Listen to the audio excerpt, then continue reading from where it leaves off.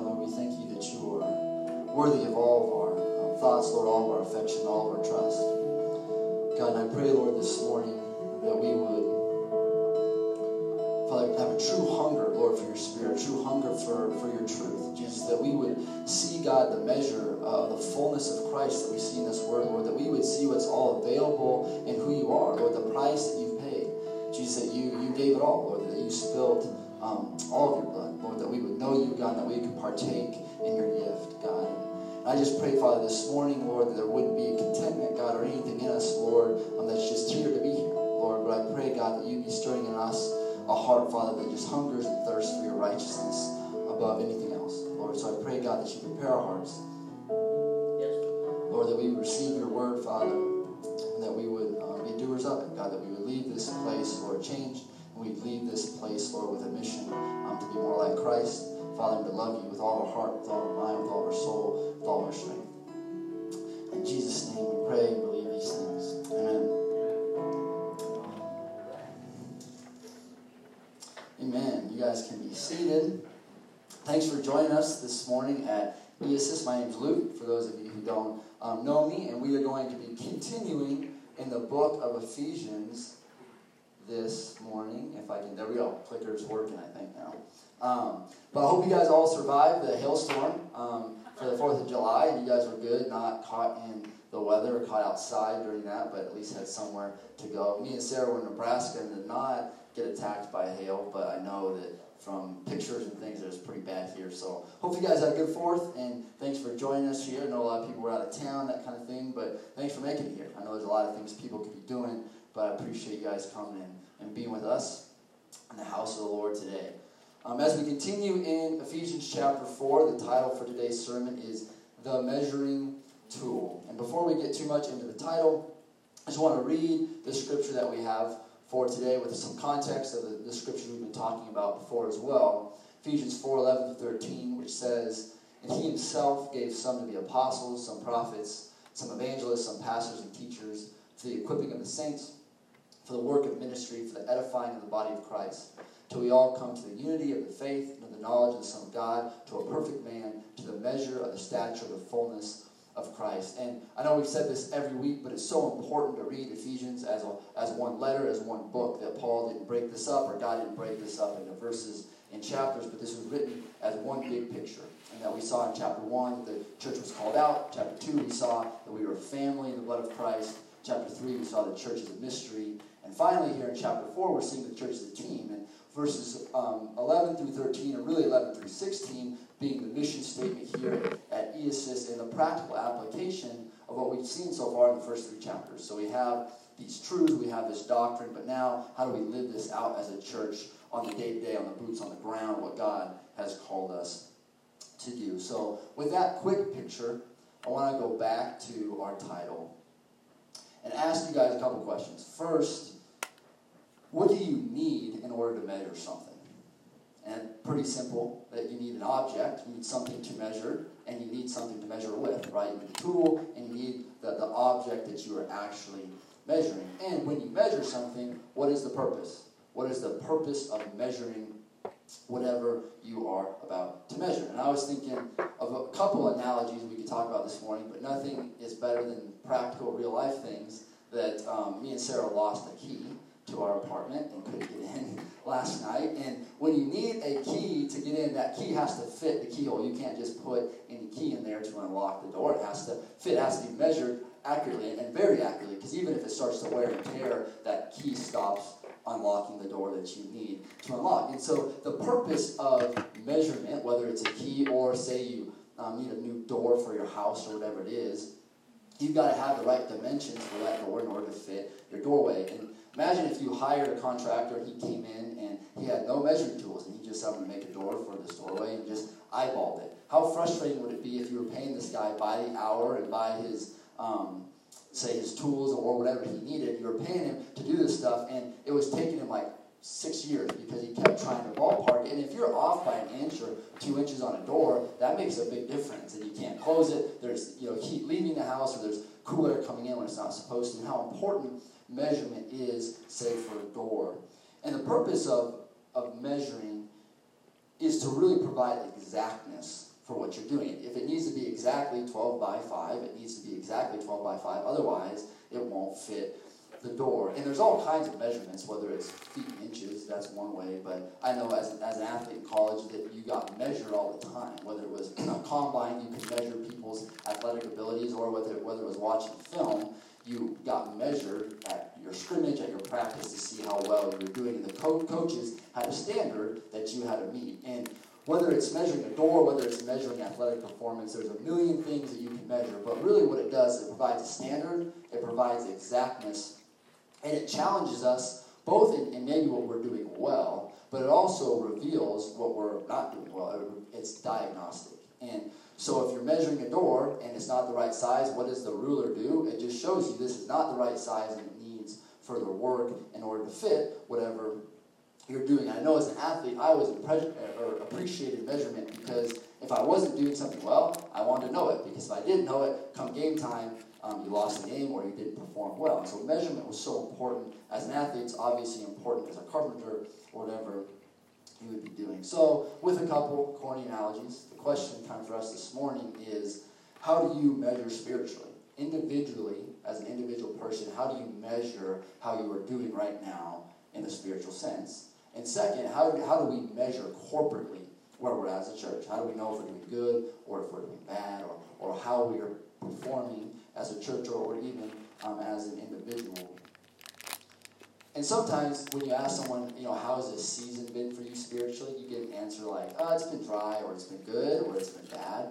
But why is it good? Why is it bad? Why is it dry? If it's just how we feel, that's not going to be a very good thing, because we're feeling good and bad and different all the time. And so if our spiritual health is based on how we feel, that's not a very good thing, because it's not going to be consistent, and it will not be stable. And so when we talk about how we're measuring spiritually, it's so important, because when we throw out a vague phrase like, I'm doing bad spiritually, that's pretty discouraging, because how do you improve that? If there's no measurement on why you're doing bad, you really don't know what to do next, or you're just stuck with, I'm doing bad. Or if maybe we think we're doing good, that's great, but how do we build on that? And so without measurement, without a standard, there's really no improvement, or there's nothing to build on without knowing why we are at where we're at. So when we look at this aspect of measuring, in 2 Corinthians, Paul makes a great point. He says, for we dare not class ourselves or compare ourselves with those who commend themselves. But they, measuring themselves by themselves and comparing themselves among themselves, are not wise. There's a lot of themselves in this scripture, but his point is these people were comparing themselves by what they saw. So whether it was another church, whether it was other people, maybe it was even other cultures. And the thing about that will always get us in trouble. If we are comparing ourselves or measuring ourselves by other people, other churches, other anything, that will lead to trouble. If you look at the Old Testament at all, Israel got themselves in trouble over and over and over by measuring themselves by the other nations. And as a result, they started to get further and further off track of what God had for them as a people. See, God provides measurement because one is an immovable standard. Two, it diagnoses. It shows where things are at. But the final thing, it demands a response. If you measured a door and you knew that it was 2 inches short and you didn't fix it, there was no use in measuring it. That measurement isn't just for the aspect of defining something, but measurement is for the purpose of then responding to whatever we measured. And so God provides measurement to diagnose, to give us the opportunity to respond to what he is saying. The cool thing about this is God is not critical. He doesn't measure for the point of being critical. If God wanted to be critical, obviously he could do that. It wouldn't take him long to find things wrong with us if that was his point. But the point of measurement isn't to be critical, but instead is to be exact and actually to build us up. Because he's giving us the platform, he's giving us the truth, he's giving us the ability to actually build on what he's doing in our life or to be able to correct us. So I want to hit this kind of dead horse here this morning about measurement and how important it is. Because when we look at Ephesians 4:11 through 13, especially verse 13, it's not only the measuring tool for us as a church, but it's a measuring tool for us personally at where we are at with the aspects of this scripture. So I pray that as we look at this, there's 3 things that really pop out to us. I hope that this measurement that we see in Ephesians 4:13, 1, reveals that his vision, his purpose is too big for us and we cannot do it on our own. This may seem simple, but I pray that we actually grasp this, because when you look at what God asked Gideon to do, what God asked Moses to do, what God asked Daniel to do, what God asked Paul to do, none of these guys could have done those things on their own. And if they were looking at that vision saying, I think I can handle this, one, they would have never done it because they wouldn't have had the desperation and the obedience and the faith to actually follow God. And it's so important to realize that the vision and the purpose God will call us to corporately, but also individually, it will be too big for us. And if we can grasp what God's asking us to do, there's a good chance that probably wasn't from God. And that's just what Jamie was saying going into worship today, that there's this aspect of going deeper and deeper and deeper with the Lord until you get to this spot where you can't even touch the ground, but you actually have to trust him. And that's the point, is God will ease us in, but if we are following God's will, we will end up at the point where we can't touch. We're going to have to actually trust in what we're doing and live by faith in Christ alone. So first, it's important that as we look at this scripture, I hope it's evident that we cannot attain to these things on our own. Number two, this will show that his grace and having faith in his promises is our only hope. Again, very simple, but in Hebrews it says, he who does not come to God in faith can't please him. That it's impossible to please God without faith. And faith is believing he is exactly who he says he is, and that he will do exactly what he says he will do, and not lowering that standard because it's not happening. And that's what we saw over and over with Israel, was because God wasn't doing exactly what they said when they wanted it, they just started to make amends and try to do things a little bit differently to accomplish whatever they wanted. And finally, I hope that we see in this scripture that we need each other in order to accomplish the standard that God has put forth for us. 2 Corinthians 3, 4 through 6 is a great summary of this. Paul says, and we have such trust through Christ toward God, not that we are sufficient of ourselves to think of anything as being from ourselves, but our sufficiency is from God, who also made us sufficient as ministers of the new covenant, not of the letter, but of the Spirit. For the letter kills, but the Spirit gives life. See, God's standard by itself would bring death if he didn't give us the Spirit to accomplish it, because God's standard is so high that would be very discouraging. It would beat us down if it was just by our blood, sweat, and tears. But the fact that God does give us this measurement that we will see here in a minute, it shows us how much it requires for us to be sufficient of him and not of ourselves, how much it requires for us to live by the Spirit and not just by the letter of the law or by what we know or by the scripture we can quote, but more deeply in living by faith in the Spirit of Christ. So, with all that to be said, with a long intro, we'll go back into Ephesians 4, 11 through 13. The last 2 weeks, we've been going through verses 11 and 12, which really describes the process. We see the process God has for his church in order to be a team. It says, and he himself gave some to be apostles, some prophets, some evangelists, some pastors and teachers, for the equipping of the saints, for the work of ministry, for the edifying of the body of Christ. Last time we talked about the military analogy of training, being equipped to go out to war, that when we look at this is the process. So in military, when you go through the process, what's the final result? You are ready and you're equipped to go out to war. In this aspect, after we are equipped in Christ, what is the result? In chapter 13, we see a template. We see something that we can measure of. Is this true in our church? Is this true in our individual lives as believers? So in verse 13, we see that we'll focus on today is the measuring tool. It says, till we all come to the unity of the faith and of the knowledge of the Son of God, to a perfect man, to the measure of the stature of the fullness of Christ. So we see three aspects of this that we're going to hit on. One, till we all come to the unity of faith. We're going to look at what is the unity of the faith. Two, what is the knowledge of the Son of God. And three, what does it mean to be a perfect man. But with all three of these, whether it's unity, whether it's the knowledge of God, whether it is a perfect man, all of these, how do we measure these? It says by the measure of the stature of the fullness of Christ. These three things aren't measured by the best we can do, but these things are measured by the standard that Jesus Christ has put before us, and that will never move. That is an immovable standard, and it will never change. That what Christ has for us and what Christ has done through the cross and what he has called us to as the church. So with that to be said, the first thing I want to look at is unity of the faith. In John 17:11, Jesus says this, now I am no longer in the world, but these are in the world, and I come to you. Holy Father, keep through your name those whom you have given me, that they may be one as we are one. When we look at this scripture of unity, want you guys to think about for a second, what is the first thing that comes to unity when you just think about it in your mind? If you had 5 seconds to think about that real fast. Whatever it is that comes to your mind, oftentimes I think of somebody that, they're on a team, they're on the same page, they're doing something together. But that's not the depth of it that we see in the scripture, because Jesus says unity is that we, as he's talking about us in this room, could be one in the same way that Jesus Christ is one with the Father. That should blow our mind, because Jesus and the Father, they're really one. They're the Trinity. They can't be more one than they are. And the definition of unity in the Greek here is oneness. It's not similarity. And the big thing that I think we can tend to do in the church is the difference between unity and uniformity. And what I mean by that is there's one thing to be unified in oneness, but uniformity means that you conform or assimilate to something you're seeing.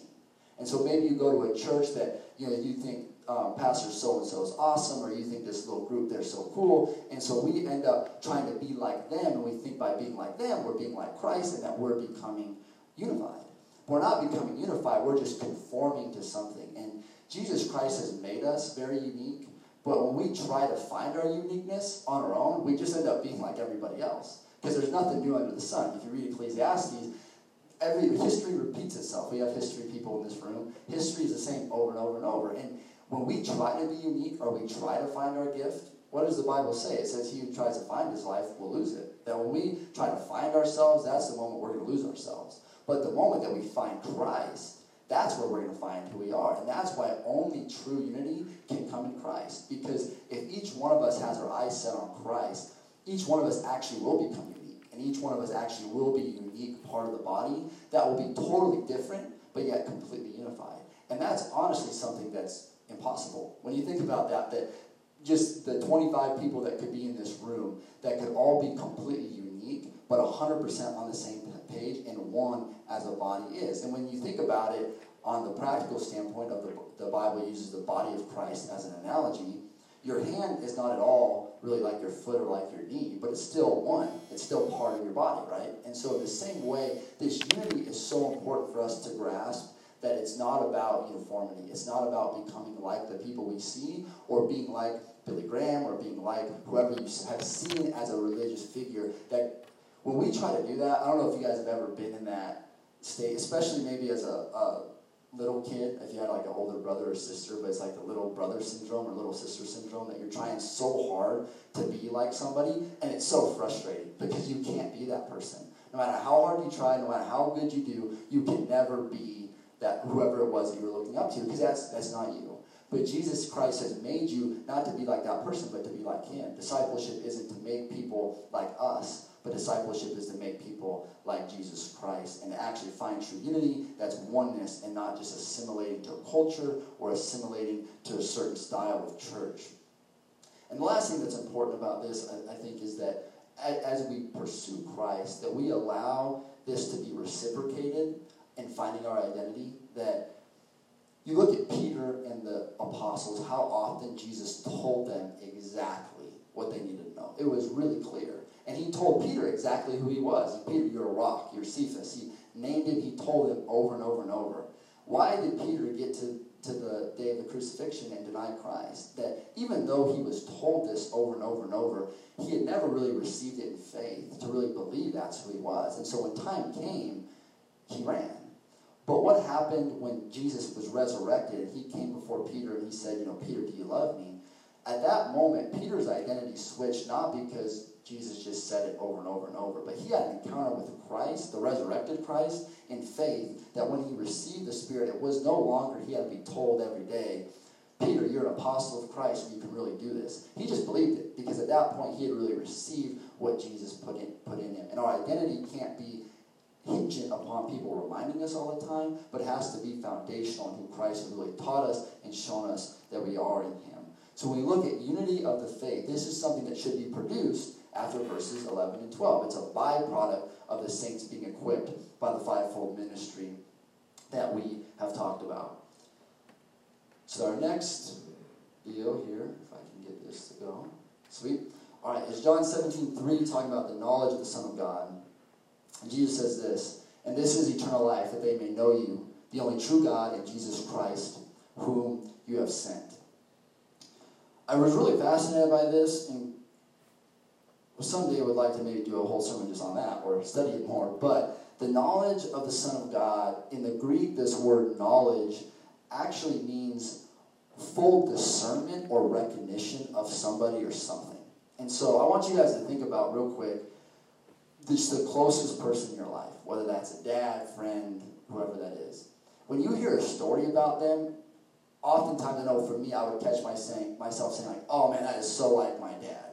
Because you know him and you recognize him. So if he does something dumb or funny or good, whatever it is, like, oh man, that is so like my dad, because you recognize the work that he does. The good stuff he does, the bad stuff he does, because you know him so well, when you see his work, it's recognizable. See, what he's talking about is the knowledge of the Son of God is that we would recognize the person of Christ in our everyday life and recognize the person of Christ by the fruit that's displayed by a ministry. And so you could see something from your own life or out in the world and know that is of Christ or that's not of Christ by the full knowledge of God and discernment of what he's doing. And so that's where it goes back to, we don't lower the standard, because when John the Baptist sent for Jesus to know if he was the Messiah, Jesus said, well, what do you see? He didn't try to convince John the Baptist that he was the Messiah. He just said, well, the dead are being raised, the poor have the gospel preached to them, and the blind see. He said, do you believe that I'm the Messiah? That in the same way as the church, if we have to convince people that Christ is in us, or we have to convince people that we're Christians, that's not a good thing. That the fruit of Christ should be so recognizable, the only explanation would be there has to be something supernatural in that group of people or in that person. That should be the only explanation for the fruit. It shouldn't be something that we have to convince people of. And in John 17:3, this is what Christ has made available. He says, and this is eternal life, that they may know you, the only true God, and Jesus Christ whom you have sent. That this knowing of Christ is the very reason that he came. Jesus didn't come, it doesn't say to get us out of hell or to get us into heaven. He says that we would know him, that this whole purpose Christ has come is for this intimacy, that we could recognize him and we could be recognized by him. And so this knowledge of the Son of God is not just knowing about God or being able to have facts, but it says full discernment and something being recognizable. And the question for us this morning is, do we honestly recognize Christ in the same way that we recognize that person whoever popped into our mind? Are the attributes of Christ and the fruit of Christ just recognizable to us as our dad or our spouse or our best friend? Or are we in that type of intimacy with the purpose or the person of Christ today? So the last thing that we see get measured says that we'll come to a perfect man. In the Greek, this word perfect man, it's almost better translated as full maturity or an adult. Someone who has grown up into Christ. And again, not just in age as an adult, but in maturity as an adult. And I was asking Sarah this week, how would you define a mature sixth grader or student? She teaches sixth grade. And I thought her response was good, talking about how they respond or react to a certain situation. That our maturity isn't based on how much we know, how much money we make. You could be a millionaire, provide for your family, all these different things, but not be a very mature person. And you can have nothing and be a very mature person or a fruitful person. And so how we respond and react to life issues, evidently our fruit, reveals how mature we are as a person. And this word is talking about maturity as the body of Christ. Our maturity can display the fullness of Christ. Now, we each would have our weaknesses, but together would display the fullness of who Jesus is. Not just part of him, but the whole character of Christ as the body of Christ. And I love this C.S. Lewis story. He's talked about this guy who lived in a basement, and it was all full of rats and cobwebs. It was nasty, and people would come over his house, and when they got there, he would clean it up super nice, and he would invite them down, and it looked like he lived in this great place. But 99% of the time he lived with rats and spiders, and it was, laundry all over the floor. It was just a bad place to be. But when visitors came, he made it look nice. Well, one day, a guy walked in unexpectedly, opened the door, and the basement's trash, and it's nasty. Like, man, you live in a dungeon. And see, the thing was, this guy was able to fool everybody, but the whole time, that's what his house really looked like. And see, us as believers, we can know stuff. But when something happens that's unexpected, when all of a sudden we can't pay the rent, all of a sudden relationships clash, what comes out of us? And that's what the maturity is really about. The mature Christian, the mature believer, what comes out when we're unexpected is Christ. But if we aren't, if we just have the superficial knowledge or whatever, when stuff happens, we get really angry, we get really discouraged, we get really anxious, and then we just say, well, it was just a bad day. It wasn't a bad day, it's just the truth of us actually finally came out because we weren't able to suppress it by knowing what was coming. And so this maturity isn't just about, I don't want it to sound like this is, we all need to be theologians and know all this stuff. Maturity is about how we react and how we respond to life. Do we react and respond like Christ? Or do we react and respond like ourselves? 1 John 2:12-14 gives a great picture of maturity. He says, I write to you, little children, because your sins are forgiven you for his name's sake. I write to you, fathers, because you have known him who is from the beginning. I write to you, young men, because you have overcome the wicked one. I write to you, little children, because you have known the Father. I have written to you, fathers, because you have known him who is from the beginning. I have written to you, young men, because you are strong, and the word of God abides in you, and you have overcome the wicked one. When we look at this scripture, there's different levels of kids, young men, and fathers. And when you think about what would happen if you held an 8-year-old to the same standard as you held a 24-year-old? That you need to get a job, you need to drive a car, you need to have a family. That 8-year-old would have no shot. And see, the thing about us in maturity as a body and also individually is we need to also recognize the season that we're at. When we do fall short, again, it's a measurement. It's not that God's beating us down with revealing maybe immaturity in our life, but he's giving us opportunity to build up on that. And you guys, if you've been around Johnny, he's been using this like crazy, but we need to be able to celebrate first downs. That when we are improving, we need to be encouraged by what God is doing in our life. That just like he's talking about here, the little children, they just know their sins are forgiven. And man, they're pumped because they've accepted Christ. They're babes in the faith. We're pumped about that. But then he says the fathers have known him who is from the beginning. Man, they have this deep revelation. They've known him for a long time. They have this deep revelation of who God is. And God isn't looking down on the children for being children. And so we also need to be patient and trust God's sanctifying work in us. That when we are getting frustrated or maybe not seeing the progress we want to be seeing, well, let's look at the Word. Let's measure, where am I doing good and actually celebrate those things. And maybe where am I struggling or where am I falling short of the standard? And now, according to the Word, how can I work on those things? That maturity isn't I've either arrived or I haven't arrived. An 8-year-old is maturing. A 15-year-old is maturing. A 30-year-old is still maturing. A 60-year-old is still maturing. Maturity is something that's going to continue through our whole Christian walk, and we can't define at one moment necessarily whether we're immature or we are mature. But this is something that should be a process through our life, but how we should measure that is how do we react and how do we respond to life's issues? Do we respond like Christ, or do we just respond in our flesh? So when we look at these three aspects, the unity of faith being oneness, the knowledge of the Son of God, do we recognize the fruit of Christ, and are we recognizable as like Christ? And the perfect man, the full maturity and adulthood in Christ. I don't know if anybody wants to stand up and tell us how they have perfected one of those areas. Probably nobody is going to be the first one to raise their hand on that, right? And that's because Jesus has set standards that are impossible unless we do it in his process. That this is impossible unless it's as a body, unless we are equipped, unless we are coming together, and it requires our sufficiency to be from Christ. It requires us to find repentance. It requires us to spend that intimate time in prayer. And I know we've got communion today, and so if we want to start getting ready for our offering and our worship team coming up, I want us to look at these three things that measurement reveals, and also the three measuring tools that we saw: unity, knowledge of the Son of God, and perfect man. And that we can measure ourselves, not by ourselves, but by the Word, and not in a critical way, but just by what God is revealing, both in his Word for us individually, but also for us corporately, that when we ask, how are we doing spiritually, it doesn't have to be a vague answer that leaves us confused, but it can provide specific instruction and specific results for our maturity in Christ. I want to leave us with one question here for us to ponder as we look at these measuring tools. One, we've got to believe that this stuff's really available. Do we believe that this can really happen today at eAssistant, today in Fort Collins, or today in our world? But the question I have for us is, what do you think Fort Collins would look like if you knew for sure Jesus Christ in the flesh was going to be here for a year?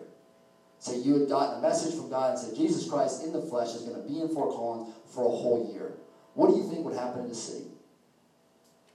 If you just were to think about that. That Jesus in the flesh, just like he was in Jerusalem and Judea, was here in Fort Collins. And the reason I ask that question is because, biblically speaking of what we read, Jesus himself said it would be better for him to leave and send his Spirit than for him to stay here. And the question for us is, would more get done in the next year if Jesus came in the flesh, or if the church was like Christ in the way that we see in the Word? See, the truth is that more would happen, biblically speaking, from God's point of view. More would happen, the church being equipped, than Jesus Christ being here in the flesh. But do we believe that's what God really wants to do through us? And just think about what would happen to our relationships, what would happen to our families, what would happen to our jobs, what would happen to our city, if we were able together, and by God's grace, to do this. Man, I am like dying to know what that would look like. I've never been to that church. I've never been to the church that looks like Ephesians 4:11 through 16. But man, if there's anything I can do before I die, would be see God do that work, whether it's here in Fort Collins, here at EASIS, but that we as a church really believe that not only can Christ do this, but this is what he wants to do. And that's what's available for our relationships. That's what's available for our families and for our churches, for our city, is to experience the fullness of who Christ is. But I just believe the first step is we have to look at the measuring tool and celebrate, be encouraged by what we're doing well. But we also need to find repentance and seek God out on what we're not doing well and be able to be aligned with what he's doing in us personally, but also in us corporately. So if you want to bring up the offering.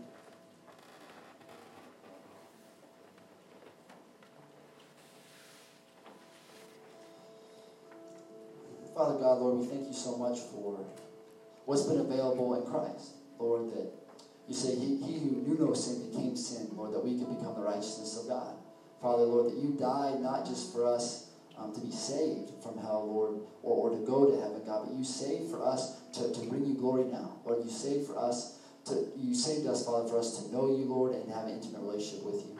God, and I pray, Lord, that we would believe you. God, that we would take you at your word, Father. We would be so hungry, Lord, to have more of who you are. Father, and I pray for this offering, God, that it would honor you, Lord, that it would glorify you.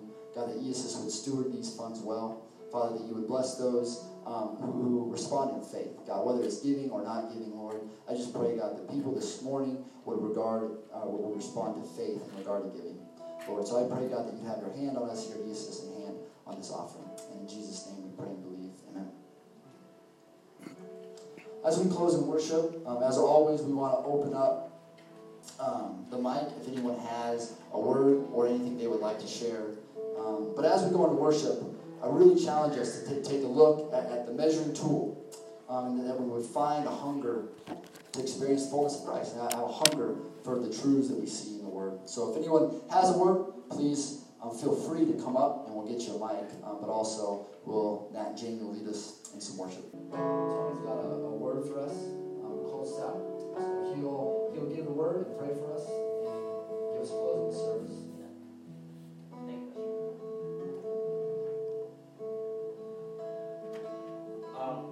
I thank God that we have the honor to put these glasses. I broke mine, so that's why I'm wearing the glasses here. I can't see very good, so I got my zebra glasses on, praise the Lord. So I just want to share with you what the Lord put on my heart as I was sitting here. And he says, my people need joy. My people need joy.